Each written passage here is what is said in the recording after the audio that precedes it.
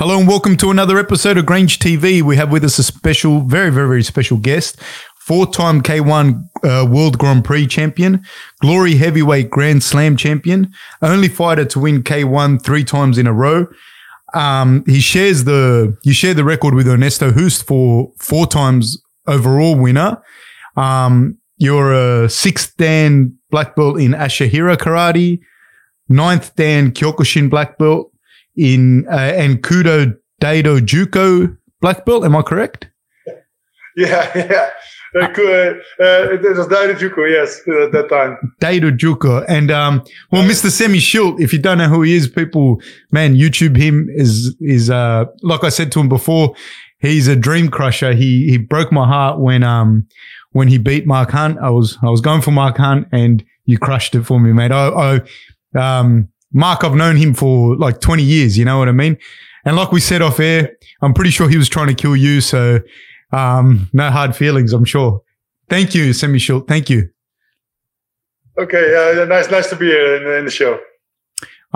Let's start with, who is Semmy Schilt today? Who's Semmy Schilt? I'm a gym owner, father of 1 child, husband. How old's your kid? He's 12 now. He's now going to the second school. So this is exciting, you know. And also with the gym, I do a lot of work. I'm a lot of times in the gym now, giving training, managing the other trainers. So this is what I do at this moment. Yeah. Is your gym predominantly kickboxing, Kyokushin, that kind of style, or do you have a lot of? Actually, I wish, but I think my wife is also in the gym and she's doing Zumba. Oh, nice! Actually, not as big as the kickboxing in my gym. So maybe I do something wrong, you know. But I like the vibe in the gym here. You know, it's not all about competition. It's people who want to have fun, want to learn to how to do kickboxing, how to do karate. So this is basically the vibe of the gym. So this is. It's not only guys for making competition. Do you do a lot of Zumba? You? No. Yeah. When we got into the lockdown, you know, we could not give lessons, so we did virtual training. So then I supported my wife, being behind her, help her a little bit. You know, that's she have a crowd, you know, because it's very difficult. Because when you talk to a screen, you have to really get used to this because the people don't see you, don't feel the people. So then at that time I helped her a little, but I don't have any expectations for me because I don't have it also. So are you a good dancer? No, absolutely not. I'm a fighter. Yeah, you know, it was an interesting conversation I had, you know, with Andy Sauer. He was on the podcast recently. And we haven't released that episode, but he was on the podcast. And the same thing that I said to him, I'm saying to you now is both you guys, I expected something different because both you guys were very cold in the ring, you know, you didn't show emotion. Andy didn't, you didn't. And now when we're talking, you're very, very different to what I pictured you to be. Do you get that a lot?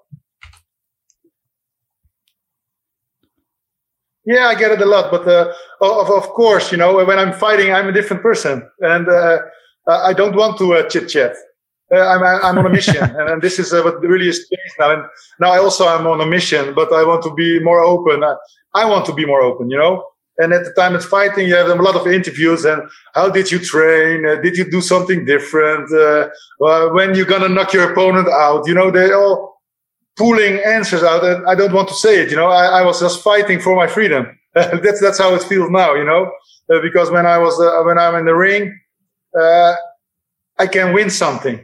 You know, and in normal life also you can win a lot, but it's not so clear. It's not so obvious. You know, in the ring there are 2 fighters. The one who wins is a winner. You know. Do you take that? In normal life, it will be different. But do you take that same focus, determination into your normal day-to-day life, into your work life, at home, whatever? Are you that same stoic kind of person? No. because then I'm too focused and then I'm not very, no. Because when I'm too focused, I forget everything around me. And at this time, I have my wife, I have my child. I cannot forget everything around me. And when I was fighting, I was really focused on one thing.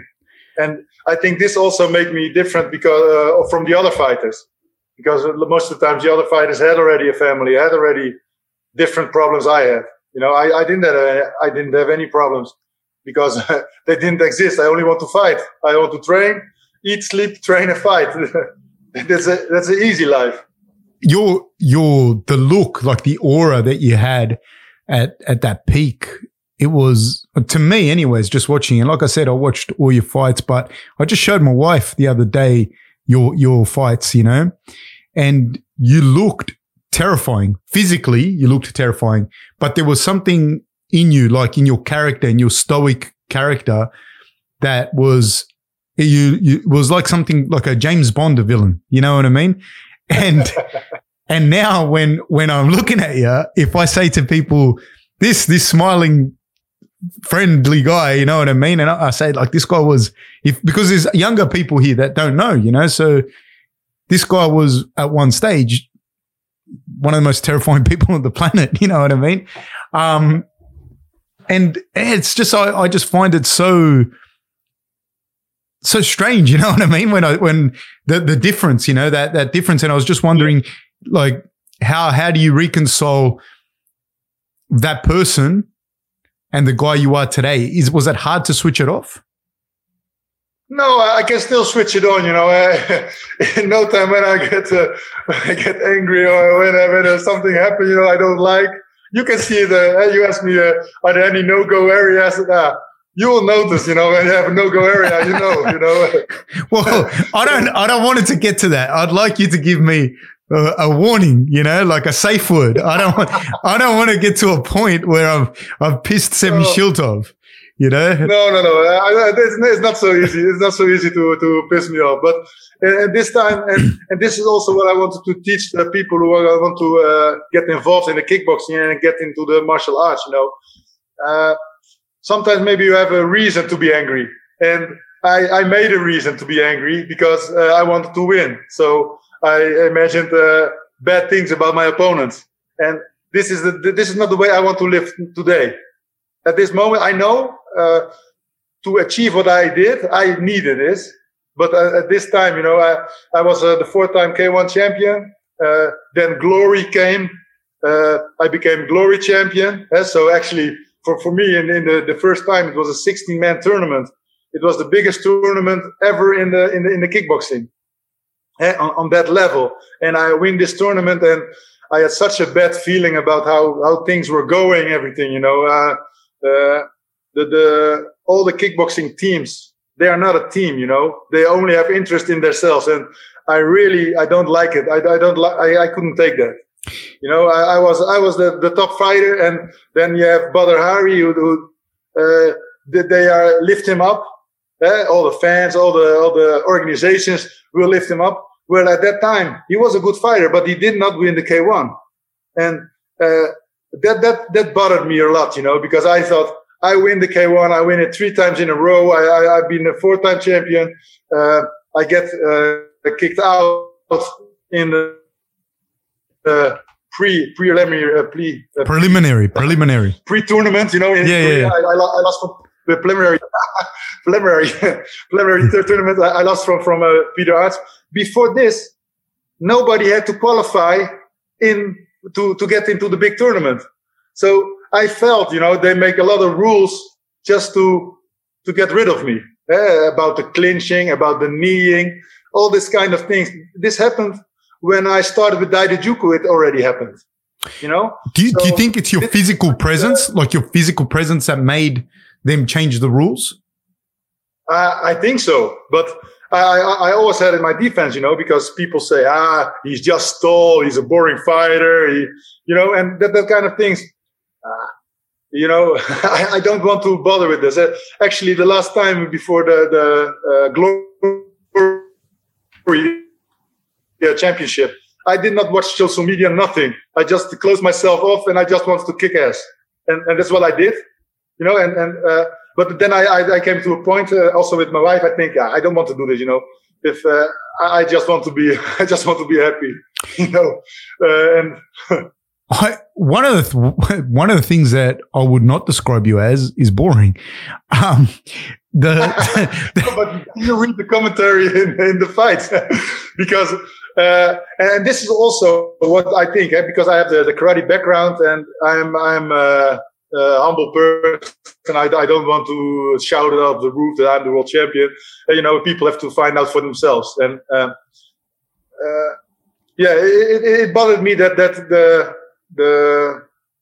the respect was not there from the organizations, from the other fighters. I think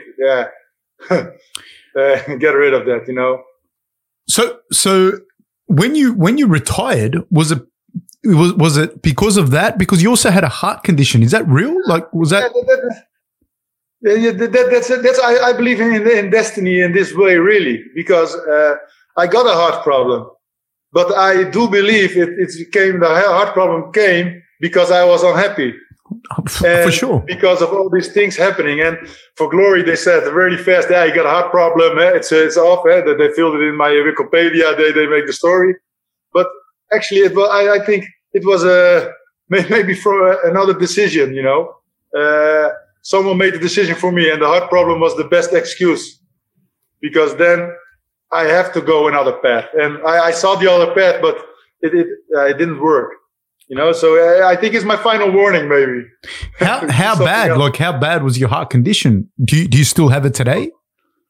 No, I've been operated twice, and at this moment, thank God, I have nothing. What did they do to you when they operated?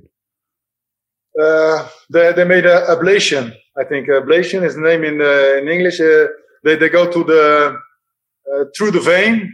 And they burn something in my heart, so they redirect the blood circulation. Okay. So this is what they did twice. The first time it didn't happen, didn't help, and the second time it also didn't help. But then I changed my way of eating, my lifestyle changed a little bit, and I think this is helping me now for the moment.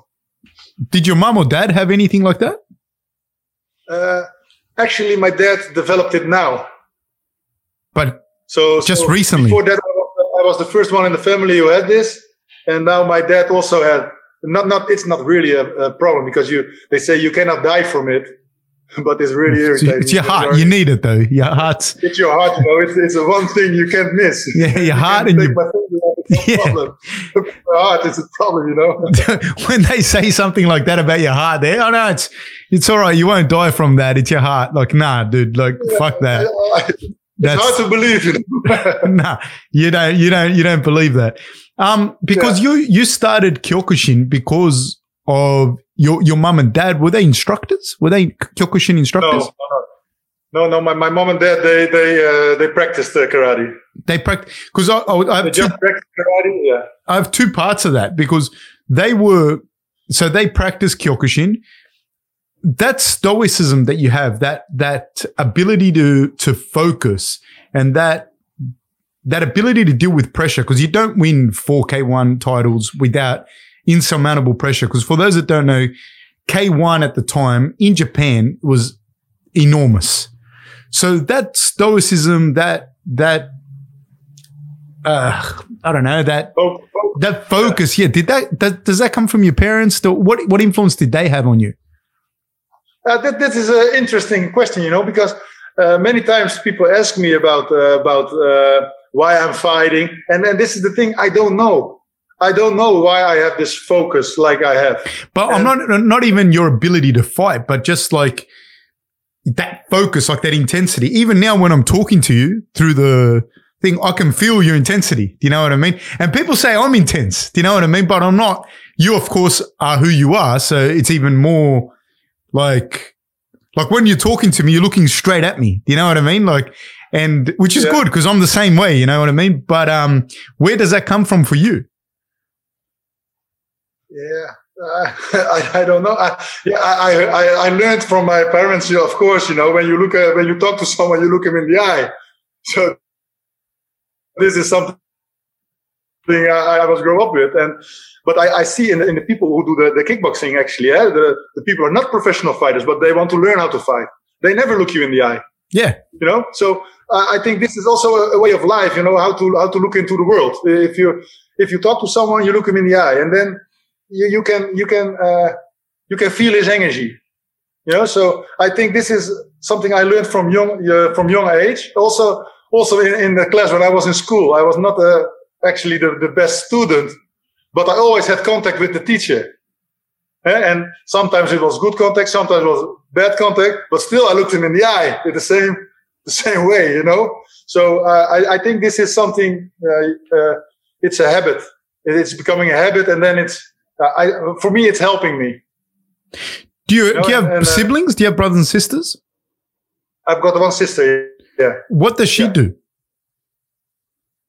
What does she do? She's not fighting. She's not a fighter. No, but I'm just curious. Where the rest of the family went? No, she's not into. She's now into sports, but not really into sports like I was into sports. And actually, the rest of my family, my mom and dad, they play tennis now, also just for fun. They're doing sports, but not martial arts. Not martial arts, no. And for me, I also want to take the barrier away from the martial arts. I want to make it more accessible for everybody.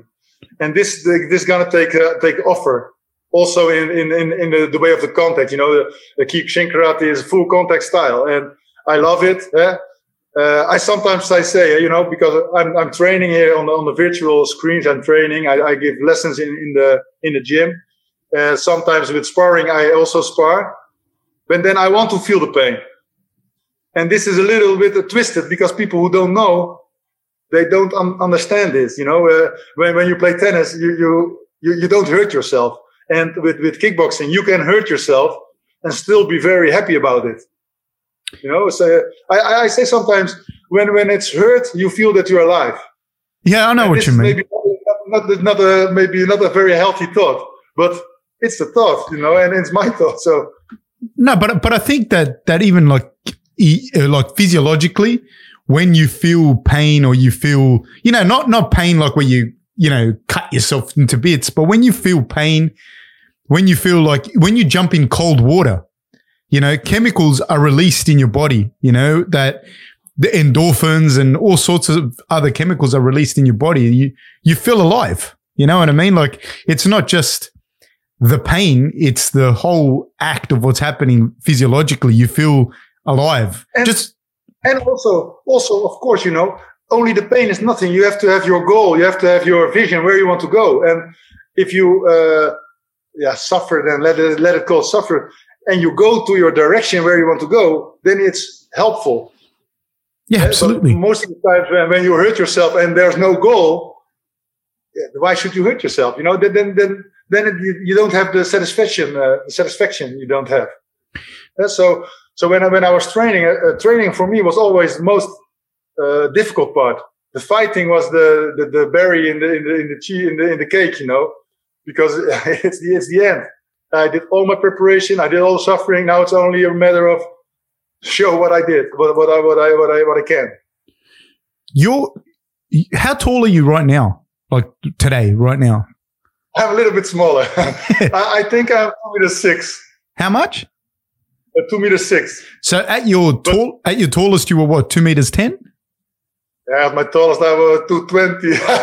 Nah, really? No, I think I was always 2'6", But the K1 and the managers they make the story that I was so big. So yeah, then I will go along with it, And now also when people talk to me, I say how tall are you? I say I'm 2'10", and they whoa, but I'm not. I'm 2'6". The doors are 2'10", and I can walk under them, so it's no problem. Okay, the reason I ask that is surely because you're athletic too. Like you move well, and you surely growing up, did you have opportunities to play other sports like basketball or volleyball or sports that No. At this moment, I wish I had, because I think in basketball I could maybe be also a champion. But no, you'd win all the fights. Have you seen the guys fight? Have you seen when the basketball players fight each other? You'd win every fight for sure. Yeah, maybe I will only be in the basketball for that, to be the backup plan. If I owned a basketball team, I'd have you just for that. When the players start, you go, hey, Semmy, jump in. Yeah, no. But I'm not into the team sports. And this is also something what really changed in my in my life now at this time. At this time, I'm more like a team player. But when I was fighting, I was more like individualist. I was alone. And I wanted to do it alone. I had one trainer, I had one training partner, actually a steady partner, and this is how I did it. So you only had one sparring partner all the way through? Yeah, one sparring partner who was always there, and the rest, they are sparring partners. They say, I trained the whole week.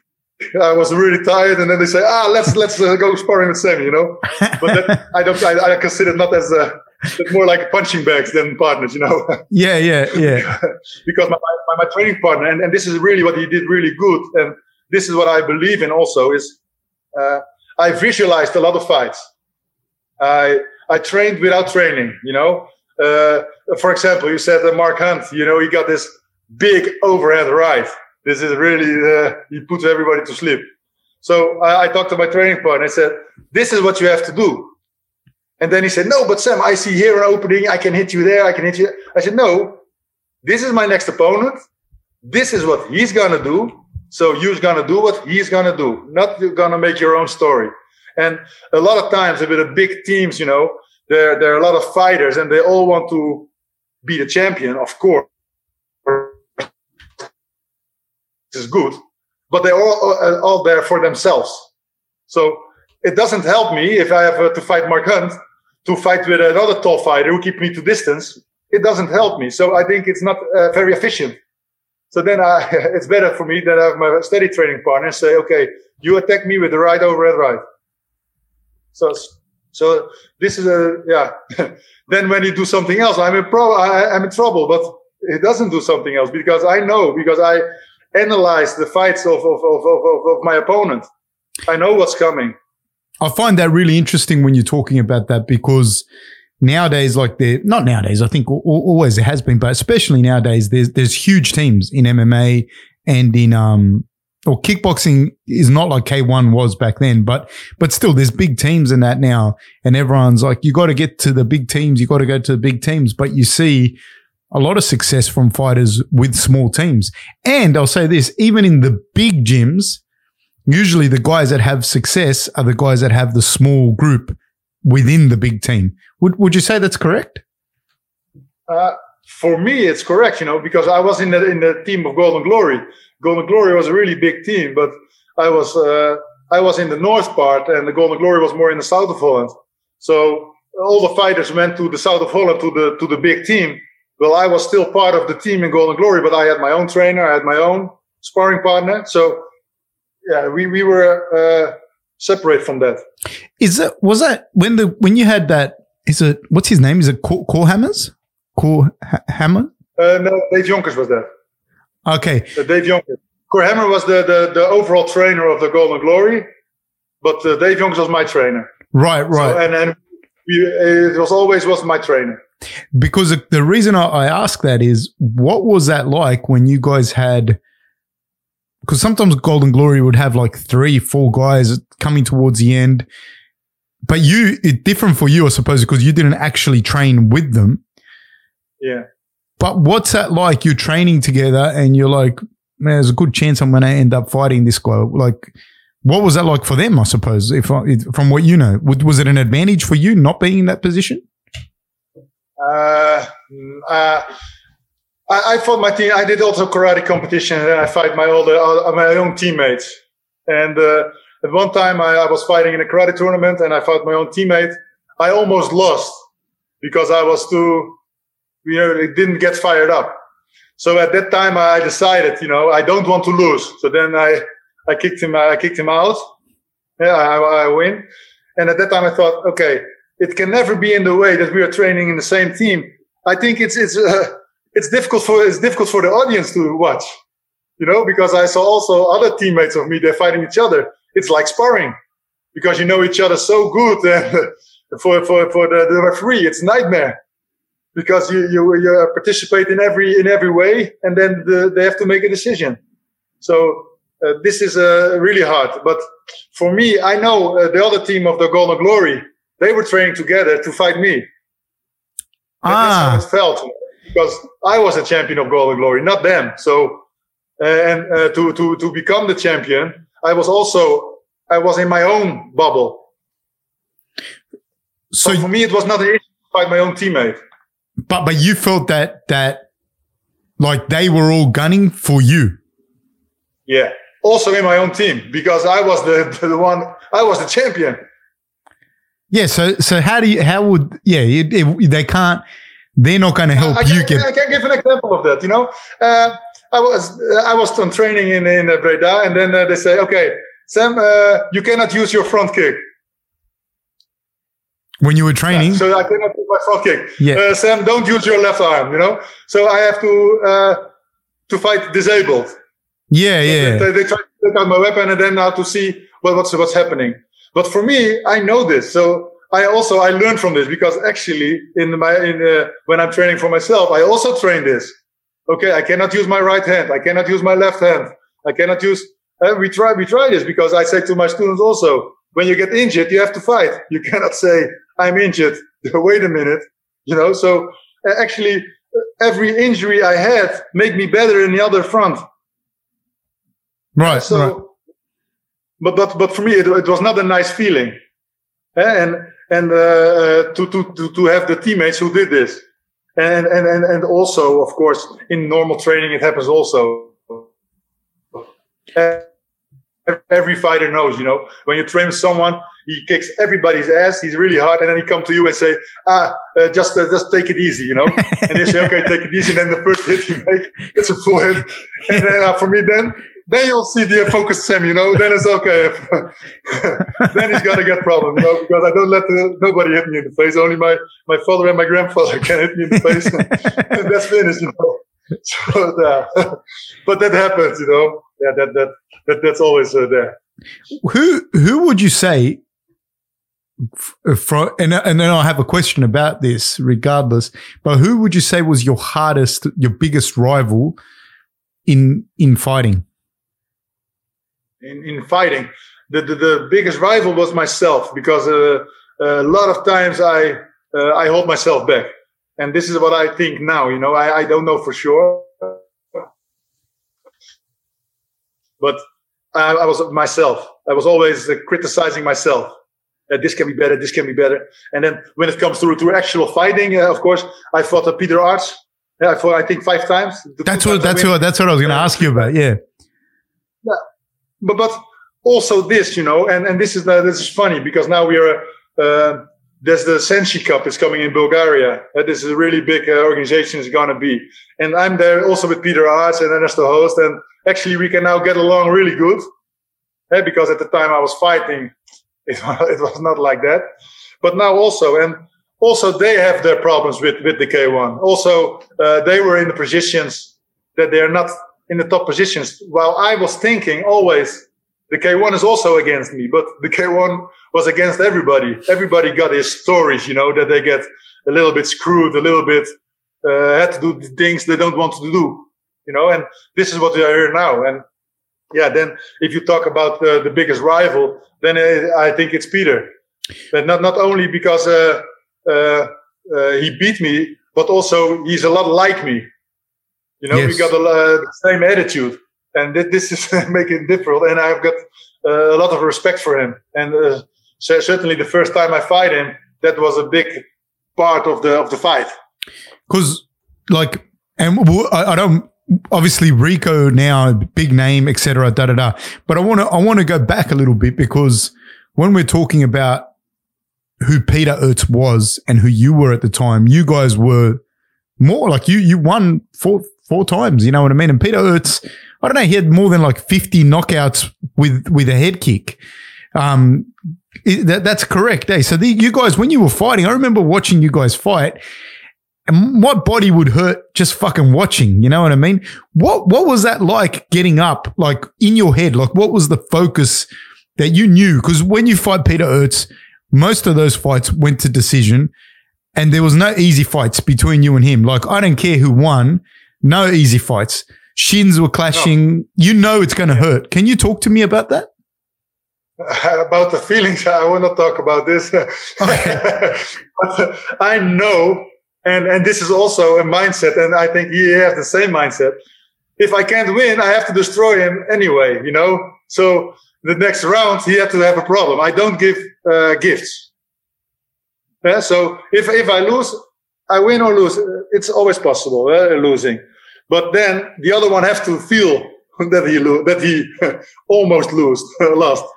You know, so we when we're fighting, we try to hurt each other. That's for sure, and we try to get the advantage. And what my thoughts are is the same with acting.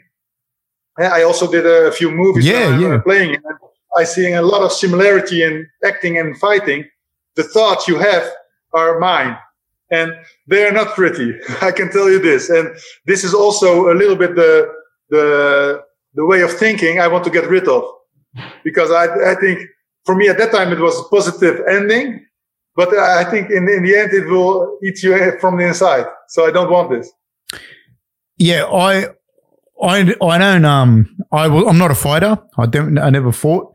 But just in business and in other things that I've done, I never did anything to the level that you've done, but there's things where you push yourself to a point and there's a part of you that you know, like, this is not good for me.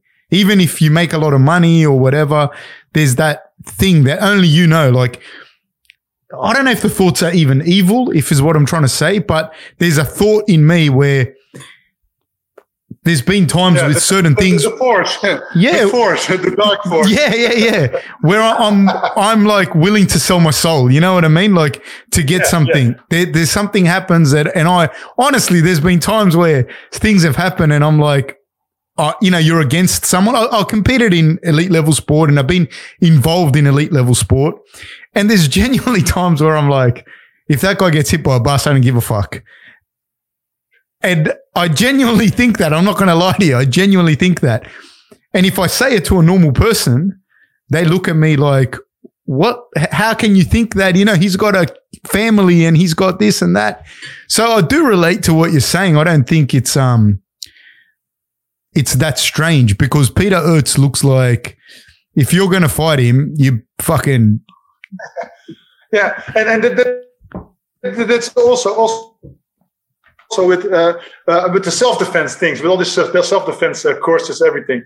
And they say if someone have a knife, you have to do you break his arm and you take the knife away. I always imagine myself, if I get in a fight, you're gonna get hurt. No matter how good you are, you know. If I'm gonna fight someone, maybe when I fight you, there is a possibility you hurt me. If I got a gun, yeah, fuck, you're in trouble, Semmy. If I got a gun. Got a gun for sure, you know. So, but then I hope the distance is short enough that I can still hurt you. You know. So this is the way I think. Of course, you know you can't win every fight, but you can give everything in this fight. You know, and I think this is important. And I think this is now what people are really.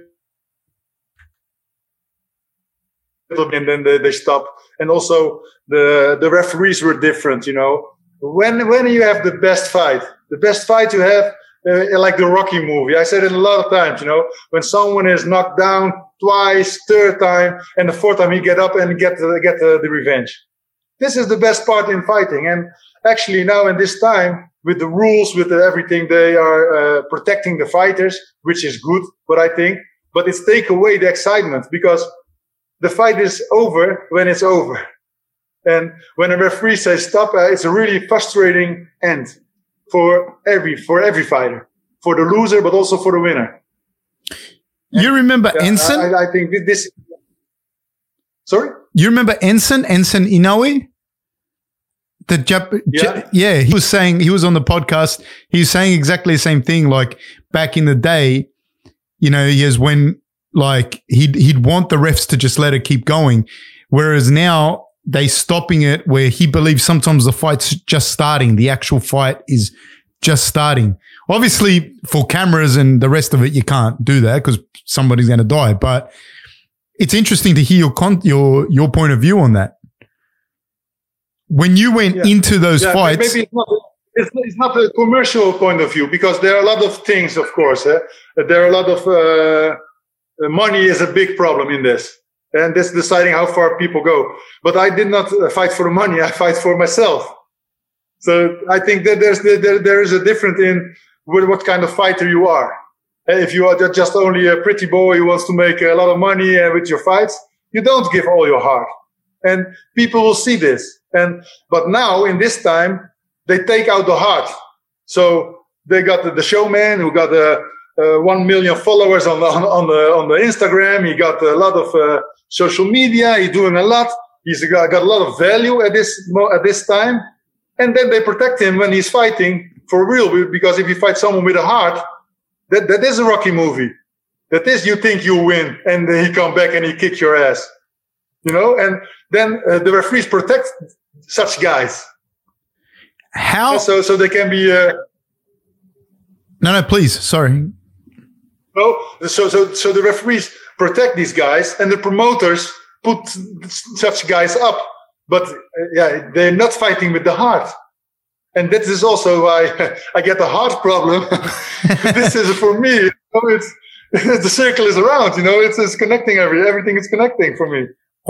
Sorry, Semmy. Sometimes I cut you off, but there's a tiny lag. So sometimes I think you stop, and I go to ask you something, and there's a bit of a lag sometimes. So sorry if I cut you off, because when I hear sometimes the podcast after, I realize I got to ask something, and the person is kind of stopped, but they haven't. There's a lag, so I apologize for that. How much do you think it takes out of you? Because you sound like someone like Ensign that's going in there, that's going on like whatever happens as far as it's going to go. How much do you think it takes out of you longevity-wise and health-wise to get your mind into that state? I don't understand the question really good because how I get to this mindset. Yeah, no. How much do you think? Because I think your mindset that you have. Pay. What's that? How much I have to pay? No. I mean, how much do you think it takes out of you or out of a person to go into the cage? Because you're basically into the cage or into the ring. You're basically going in there with the mindset of, if I die, I die. Do you know what I mean? Like, you're going the whole way, but you know that other guys aren't. How much does it affect your longevity as a fighter to be able to do that time and time again with that level of commitment? That changed a little bit in 2008 because then I got married and I got my son. And at that moment it changed because then I thought I'm not the most important guy in the world anymore. And this is really, it's also, I think all the fighters had that too, because before that, it really doesn't matter what happened to me because I have a good life. I always thought about my family because before the fight, my grandfather, my father, my mother, my close family, the people I love, and they know what I do. I do what I love to do. So when I die, it's okay, But yeah, when my son got birth, it was a little different. It was different. He's been in a few fights. He was actually there when I lost for Peter Arch. He was there also, but then he went away, And I remember also in Ernesto Hoost's last fight, also Ernesto Hoost's family was there, and that would make also a big impact on me, because it was his last fight, but I had to beat him in the tournament because I want to win the tournament, And this is then you're gonna think about this, and we make jokes about it. When I was doing karate, where we kick someone's ass, and then we said, yeah, but he also got a mother, Yeah, that kind of thing. the things, it's going into your mind at one point, and then you say, okay. And this is how you can also see with the new fighters. Like, for example, if you see the fight Badr Hari against Peter Arts. Badr Hari beats Peter Arts, but for real. And Peter don't give up. And still he's going on. And I think this is something I can do. And this is also what happened with Ernesto. I couldn't finish him off like that. At one point I was fighting, I think, okay, I win the fight on points. It's good for me. It's good for him. And when I start fighting, I never think that I want to win no matter what and as fast as possible. So that's still something, things were changing. There's but you didn't keep fighting a long time after your son, eh? No, 2008, 2014 was last, 2013, yeah. Yeah. Not a lot of fight.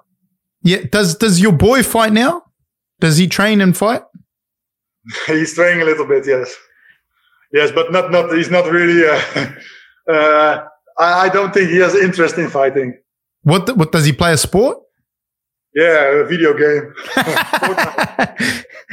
He's a keyboard warrior. He's a keyboard. Semmy Schilt's son is a keyboard warrior. Wow. Is he tall? Is he big? Is he a big boy? He's big, but not. My wife is really small, so I think he will be in the middle. I think he will be 190, 185, something like that. Okay, so he'll be a big guy. I just want to say, for everyone else in the world, 190 is still a big guy.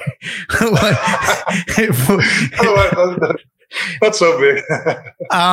Semmy, so who were you at school? Let's say we were at school together. Who were you? Which kid were you at school? 15 years old, 16 years old? I think I was there, but not very visual. You weren't. I could get along with everybody. I did not have a real group I also stick to. I was with everybody. I think I was relaxed.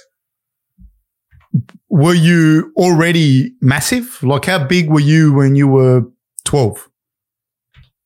I was big from the basic school already, because I was I had a teacher.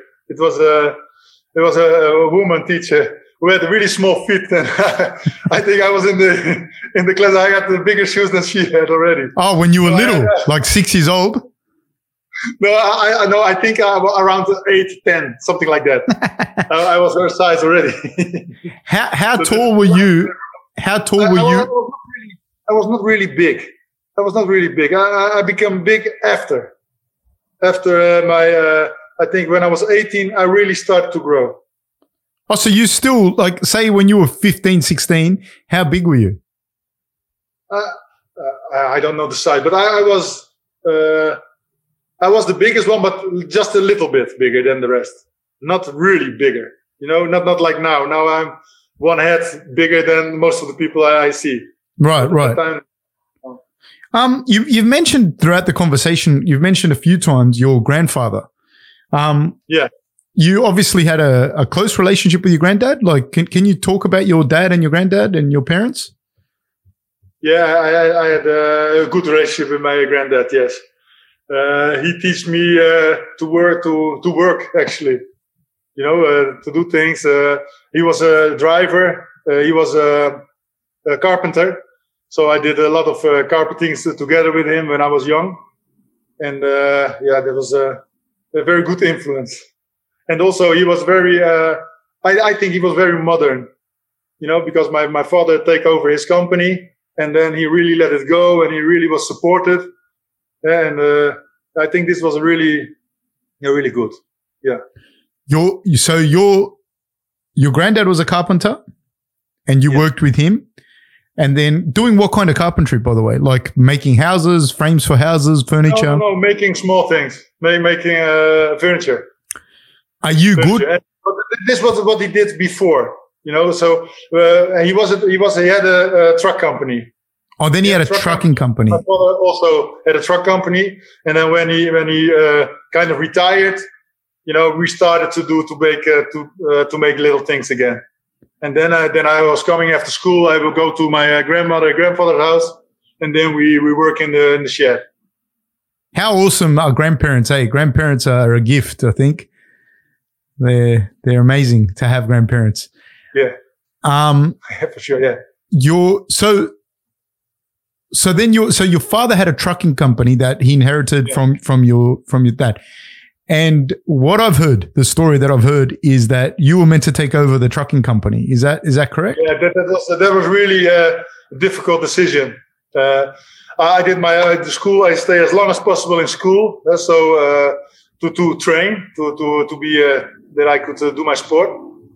And at what point I take my license for the truck company. I take all the licenses I needed, and then I said, okay, I want to train a full month first. I want to train a full month, and then I make my decision. And at that time, I make the decision to start fighting. And then they get to stop. I did it. Or to start? Start fighting and try to make a living out of it, you know. And I win, but in karate, there's no money.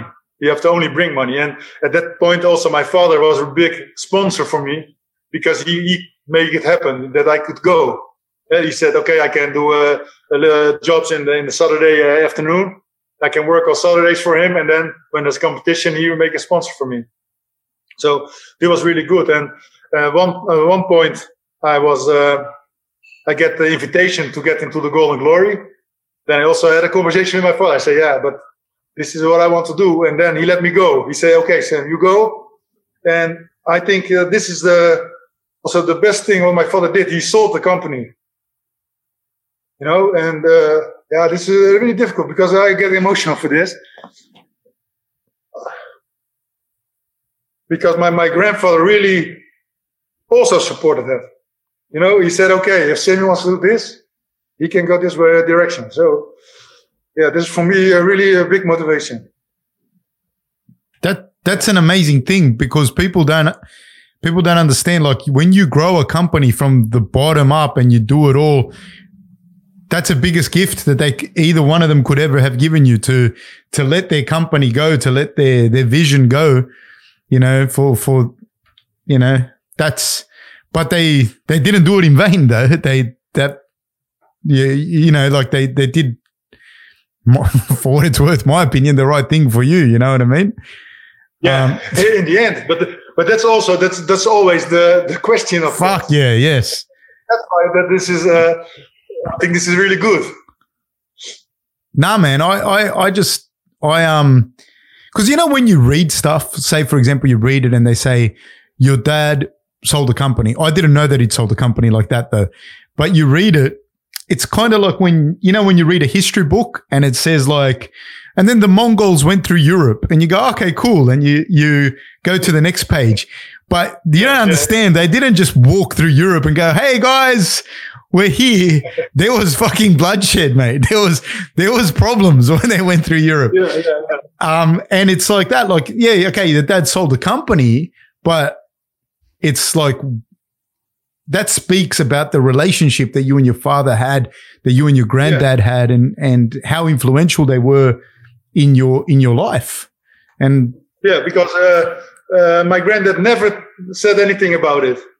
Not a bad word. He always was very proud of me. And in the end also, you know, he was in the nursery home. Everybody knows I was a fighter, you know, so he was really proud of that. So this is, I'm proud of that he's proud of me. That makes a good feeling for me, you know. And also my dad, you know, he's also supporting me. He was always supporting me when I was fighting. When I started fighting when I was 10 years, he was already supporting me for this. So yeah, this is really means a lot to me. That's an amazing story. I think like just to have that closeness and that ability to be supported by your parents. But that's I guess what I meant as well was when I said to you, it sounds like they did the right thing. I don't think it matters that you were a champion kickboxer or not. The fact that, I don't know, I have a daughter now. She's 9 months old, 10 months old actually. And I have all my plans that I want for her in my head to do. and she's gonna. She will do something else. Yeah, like, and I don't know. Like, I always say to my wife, like, yeah, I want to put her in judo or wrestling because I grappled. I was always a grappler, and or she can, you know, ballet, or we live near the beach. She can do surfing. I know that no matter whatever thing I have in my head, if we live near the beach, she's going to want to be a fucking horse rider. You know what I mean? Something that's, and you got to be prepared to, I think, to give your kids that whatever they want to do. You know what I mean? Like whatever they want to do, I think is the biggest gift. So I think that's fantastic, you know? And a lot of people say it, not a lot of people do it. Yeah. And I think it will be very difficult, and that's why also. And also, when I ask for advice from my father, he never he never said you have to do this. He say he's always measuring, and then I have to make up my mind. So this is and I find sometimes difficult with my son. I say, you have to do this, and then they say, why? I say, just because, you know. And this is really bad, you know. You have to always be open for conversation, always be open. But sometimes it's really difficult. So this is what the person I want to be, you know. That's the give. Only you give advice by just listening, and this is the best advice you can give. Is it hard for you to turn off that focus and that determination that you have as a father when you're talking to your son? Sometimes, yeah. Do you see yourself in him? In my son? Yeah. When you look at your son, do you see Semmy Schilt like the same? Because, you know, sometimes it goes like this, the clash. Yeah. Do you see that same? Because I imagine I see who you are. Yeah, we clash a lot. We clash a lot. And when I talk to my mother, she said, he's your copy. So you did this to us too. So you have no sympathy from your mum. There's no problem. You have no sympathy, from your mum when you talk to her. Yeah. He's your copy. Yeah. Because I tell my mum sometimes, my daughter now, she's with my mum and she's with my mum. My mum's looking after her. And I say to her, you know, she woke me up, mum, today at 4:00 in the morning or 3:30 in the morning. And my mum just laughs, but like an evil person. My mum laughs like an evil person, like, ha, ha, ha, ha, like, you know, because of what we did, you know.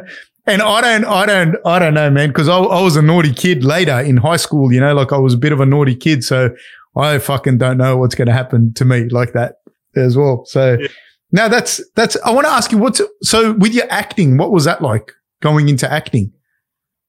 It was for me, it was a really eye opener also, because in the acting, I saw all this, there are also different teams. I see everything as fighting. You know, there are different teams. There's the team of the sound. You have the team of the camera crew. You have the director. You have the makeup, the light.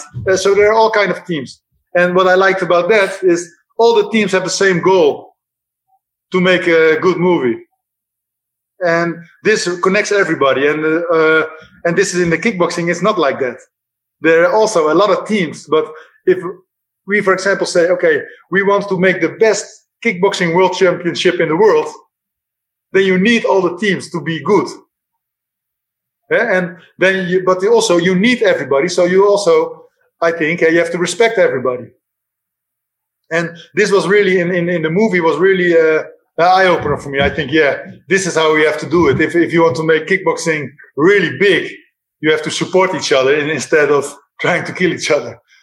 And that's the real eye-opener for me in the movie. And about acting, I think a fighter is they can switch really easy to be an actor, because it's the focus, it's the preparation you have to make. Everything. I sometimes do also clinics and seminars. It's preparing for a fight is preparing for everything what you're going to do. If you prepare for this interview, you have to look at some of my fights. You have to think about what you want to ask. And of course, when it actually happens, everything is different. But that doesn't matter, because your preparation is there. And you always have your backup is there. And I think this is really important as a fighter, but also you need it as an actor. I saw an actor, he has to go into I did a Nova Zembla. There was a movie about we go to Japan with a boat, with a VOC. There was one actor, he had to go into a mast, I think, on the ship. Yep. In the mast, he go up and had to do some acting there. And I think, holy shit, man! I have to go up there. I'll never. They have to make a different kind of setting where I go up there. But he went up there and he did it like 5-6 times, because everything, when you're acting, it's never a one taker. It's always we like it very much. You were very good, but can you do it one more time? And this is something also I cannot cope with that. If you say to me it's good, then for me it's finished. It's good. So if you want to let me do something again, you say it's wrong. You have to do it again. Then I can cope with that. But if you say, really, Sam, you did really good today, but I want to ask you again, then for me it doesn't work, But the kind of focus you have on the fighting and on the acting, I think this is a little bit same. Also, when the camera is rolling, you get the effect of, okay, now it's gonna be good. And before that, it doesn't have to be good. Only when the camera is on, it has to be perfect. How many hours would you be on set? For a random movie in Holland, I think about 10 to 12 hours. That's a long day, man. And then maybe in the end, you make 5 minutes. Really? It's that small? Yeah. Acting is a lot of waiting. That's how did you cope with that? Because although it's similar to fighting, but fighting you're going. You know what I mean? You're not there. How did you cope with the long hours of you being there, with making that transition? But also that time get used to it. When we have for the K1 tournament also, we get to the in the morning, we go there, and you have to fight in the evening or in the afternoon. So I'm used to waiting. When you were... And I'm also, when you can wait, sorry, you can wait and you cannot prepare. So when you have to wait all day for fighting, you're going to prepare, you're going to rest, you're going to eat something, you're going to move a little bit, you're going to get your muscles loose. This is all the same in acting. You talk about your script, you make sure you feel yourself, you get yourself into the right mindset. So you have all day for that. So yeah, for me, it worked for me. It's interesting you say that, because I think it's the waiting in the fights, the lead up, the fight week, the lead up that crushes people a lot of the time. It's because once you fight, if you're in there, you're fucking going to have to fight. Like, that's not the issue. The thing that can crush you is you waiting, the wait. Like, if you're going to jump in cold water, once you're in, it's all right. But it's the waiting, the thought of what's going to happen. You know what I mean? Before I jump in. So when you talk about the fact of how you filled in that time, how did you know to do that? Did someone teach you? Is it something you worked out yourself? Is it something you just knew? Like, say you get there, like you said, in the morning, then you might have to fight a few times, because in K1 you fought a few times. Can you speak about that? Like, what did you do in between fights? In between fights, we get back. After the fight, you come back. And also, I did not do any interviews in between. Other fighters sometimes do this. I see this as energy leaking. Also when I walk up to the ring, I want to be focused. I'm focused. I have one vision. I go to the ring. I'm gonna have my opponent for breakfast. And I don't see the crowd. And you see a lot of fighters. They come in and they make little dancing. They dance with the crowd, and then I think, okay, your mind is not in the right way. But this is also my thoughts. Maybe his thought is he's getting energy from this. Yeah, it's relaxed, whatever. Yeah, and maybe he needs to be relaxed. For me, it did not work. So when I came back, I looked at my injuries. I have no injuries, or I have injuries. I put some cold on it, and eat something, drink something, Make sure you get hydrated, and just wait. And there were sometimes they had television, so you can see the fight. Sometimes they have not. Sometimes they have other guys in the waiting rooms. They put a lot of they put music. I never put on the Walkman. I always just like I am. I sit there. Sometimes they had the big magazines. For the fighting magazines, It was really nice in the press. They had so I watched the magazines and see the pictures. Just be empty. Don't have many thoughts. Don't think about life. Don't think about nothing. And then when we talk, then I talk about, okay, when I start to fight, I will do this. Yeah. That's what I'm gonna do. When this is happening, I'm gonna do this. So constantly, I was in the fight. They take a lot of energy. And but also, you don't have to do it too soon. You have to know your time. You have to learn when you're gonna be focused, because you're focused all the time, and the focus, go to the point. And you have to be here, and then you have to fight, because otherwise he will go down again. And you did that where you won it 4 times. Do you know, I just think how do you do it? And then knowing what you have to do, yes, it helps. But did it start to drain you? Did it start say after you won 3 or 2 3K1s, because you lost some in between as well. How did that drain you? Knowing that that's what you were going to go through?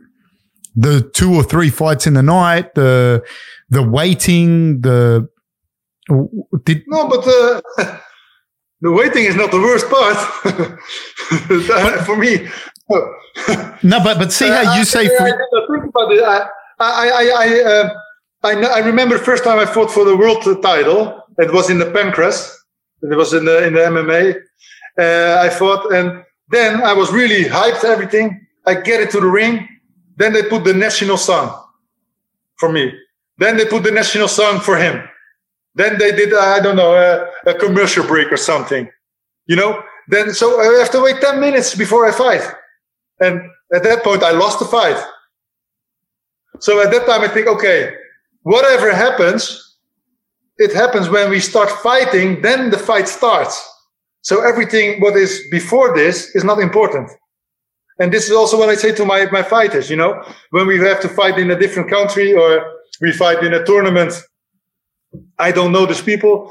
I say only to them, you have to be there when you put your foot on the mat. You have to be ready. And before that, be semi-ready. But don't have expectations. Because if I have an expectation, we're going to fight for a world title, I step in the ring, and start fighting, I have a problem, because they're going to make the national anthem. They're going to make giving a presentation for someone or giving a medal of honor for who knows. As if I care, I'm standing in the ring. I want to fight. I don't need the national anthem. Of course, it's really nice, but you have to be prepared for this. So it's also a part of the preparation. And when someone fighting for the first time, and then it's taking a long time, this is all experience. But my experience is you never know what kind of type is going to happen. You have to fight directly. They have to make an announcement. You don't know. Man, your mind is very, very interesting, man. I find it because for a lot of people, the waiting kills you. It kills you. But you have to wait. Yeah, but why are you worried? Your ability to do that, to just switch it off, is even amongst other fighters that I deal with, it's very different. You know what I mean? Your ability to take yourself out, to just go, is very, well, obviously you won fucking 4K1s. So it's not you are different, obviously. Maybe this is the secret. You never know. Mate, honestly, I see that, I feel it, what you say, but just hearing you speak about your ability to compartmentalize that and say, I'm waiting, and whatever happens, if the building falls over, it doesn't matter. When we fight, we're going to fight. It sounds very simple, but that to me, I think I see it a lot of the times. It's the anticipation of what's going to happen that crushes people, What if I lose? What if this, the crowd? But I think I learned this from experience. Because now you talk about it like that, I remember I had a karate tournament and I thought I should fight one particular guy in the finals. Then he didn't make it to the final. I lost. I was second. So at that time, I know, all right, if you're fighting a tournament, you never know who's going to fight. And then in the interviews, they always ask, okay, Sam, you fight in the first fight, you fight Jerome Le Banner. In second fight, who do you think you're fighting? Then you have two opponents. After that, you have another two opponents. So you never know who's you're going to fight. So for me, I said, I don't worry. I only worry about the first fight. Because the first fight I have to win. And after that, I will see who's next. And of course, when you got to fight for example, like Mark Hunt, he wants to fight close combat. And Mark Hunt, Recefo, they want to be close. Now, Peter Arts also want to be close. Ernesto Hoost, he want to make it technical. Badr Hari, he's going in for it. So he's not taking it close, but he will come in. So you got all type of fighters, And what I did is I only trained for type of fighters. Only the first opponent I could analyze completely. And then I know you have to do what you have to do to win the fight. So you cannot lose the first round and say, I was preparing for the next fight. I think it's really stupid. Yeah. You have to win the first round before you can think about the next fight. In a situation like K1 where you fought a lot of the guys already, did that make it easier to prepare or did that make it hard because they'd also fought Semmy Schilt? It make it, I think, easier. And what really helped me, because I was the first fight in the K1 was against the Musashi, and the second fight was against Ernesto Hoost. He was at that time, he was already a two-time champion, a three-time champion, two-time champion. He was already K1 champion, and I was coming from the MMA.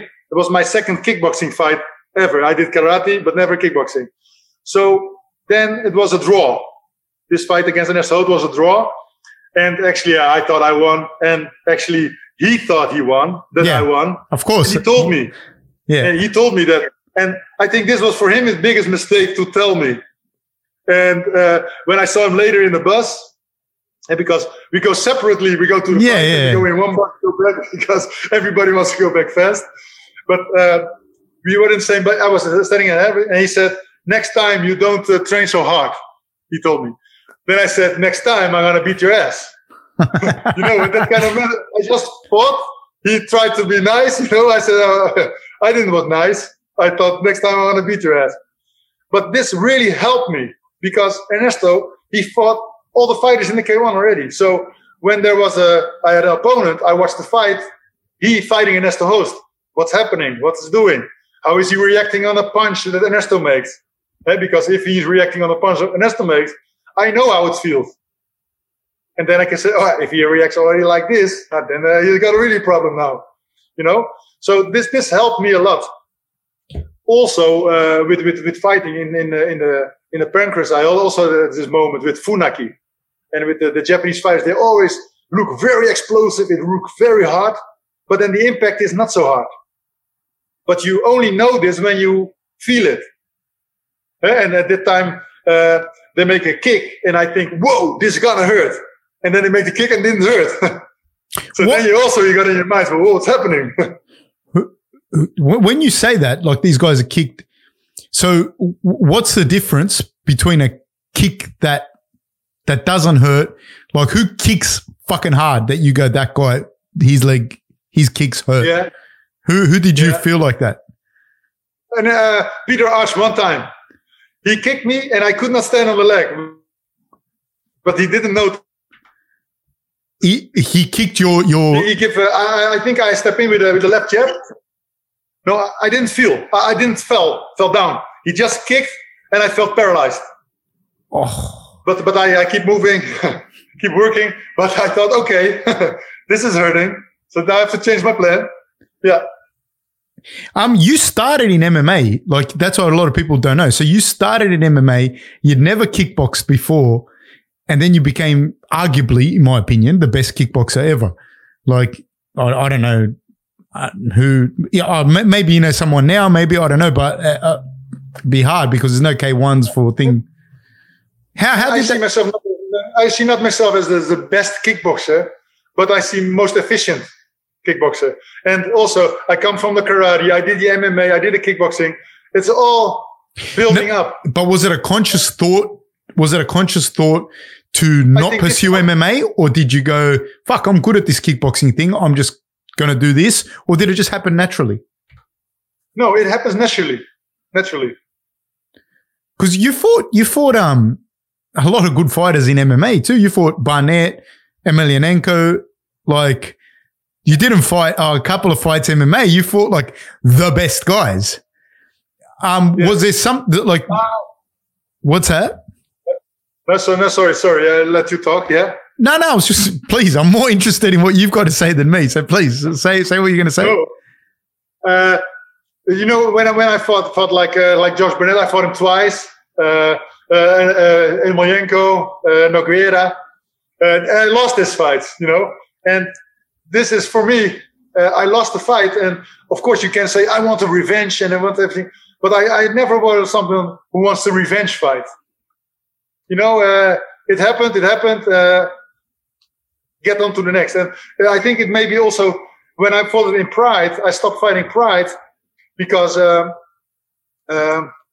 were no tournaments. Oh, you like the tournament? I like the tournament thing. You know, I don't like the ranking thing, because the ranking thing is you can be best in a particular day and you can prepare for this. And in a tournament, you can't prepare. I think it's more natural. I think it's more objective, like the tournament. I think it's more objective in a lot of ways. Like, the rankings are subjective. I can think Vanderlei was better than Arona was better, whatever. I can think that. They can manipulate this more easy. Yeah. They cannot manipulate the moment. And you have to fight with your heart, because otherwise you can't make it. If you're only fighting for money, you say, okay, I fight until the second round, and then I got enough. It's finished for me, you know. It doesn't work like this. You have to fight with your heart. You've been very, very generous with your time. I thank you very much for that. Sorry. I have to go actually, because there's someone waiting for me already here. No, I'm sorry. I'm sorry because I like the conversation. No, it's all right. Can I ask you 2 or 3 more questions to finish up? Yeah. Just a couple of. Yeah. You've already answered Ertz. I just wanted to ask you Rico, and I want to ask you about Badr Hari. Can you talk about Rico first, your fights with him and what you see with his career? And what it's like to have that win over this guy that's so amazing now.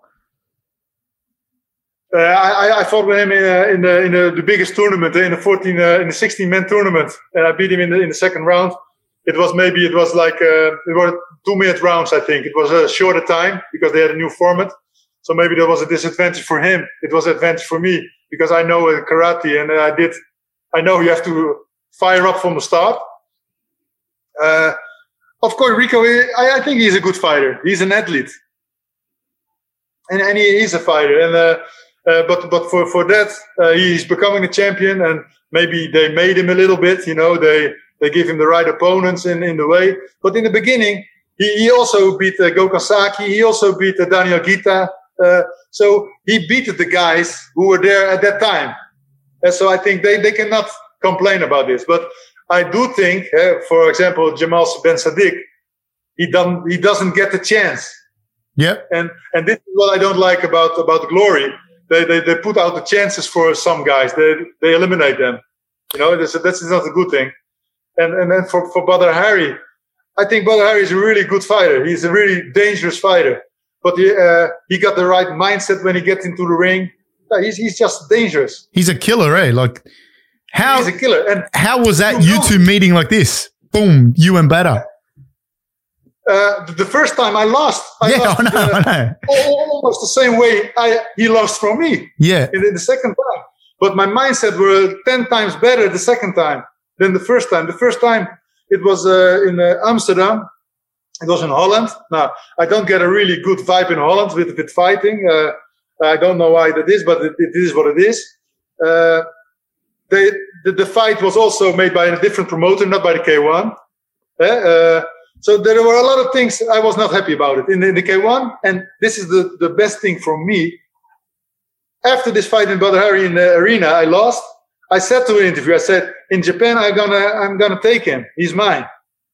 And then it's gonna happen. In 2009, it's gonna happen in the final. I meet Badr Hari. So it was a big pressure for me. But and he underestimated me. He think I will do the same thing I do always, but I did not do the same thing. I fought different, and this is not what he expected.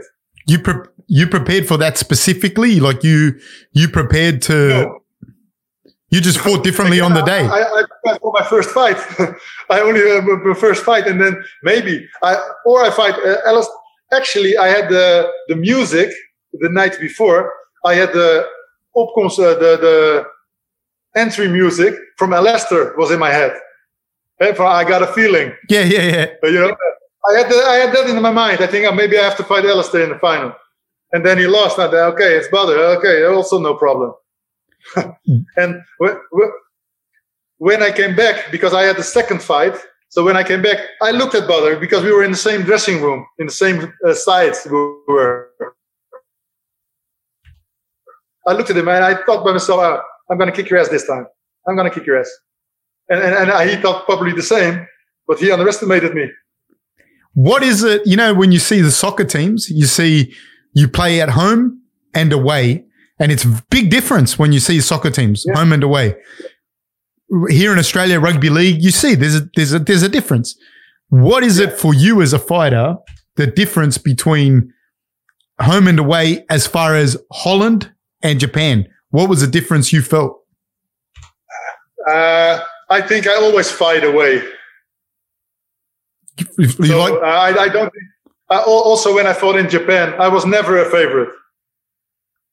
And this has to do what I believe also with religion. David and Goliath, the big guys are always the bad guys. So this is something for me. It's always an away fight. But you felt more comfortable in Japan than in Holland?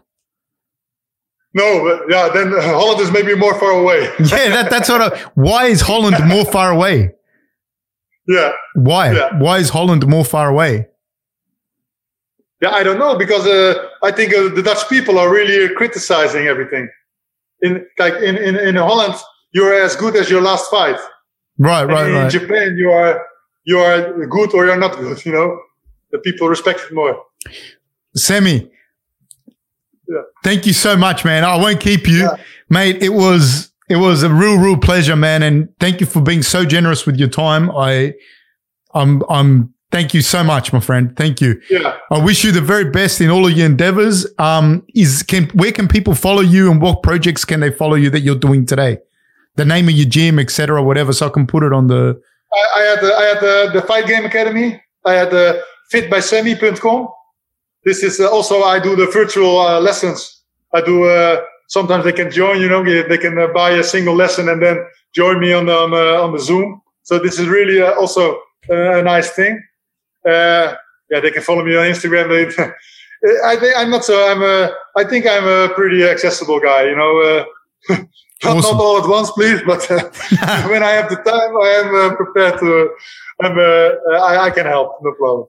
Semmy, thank you so much, my friend. Please, all the best to you and your family, and thank you for being so generous with your time and with your stories. So I really appreciate it.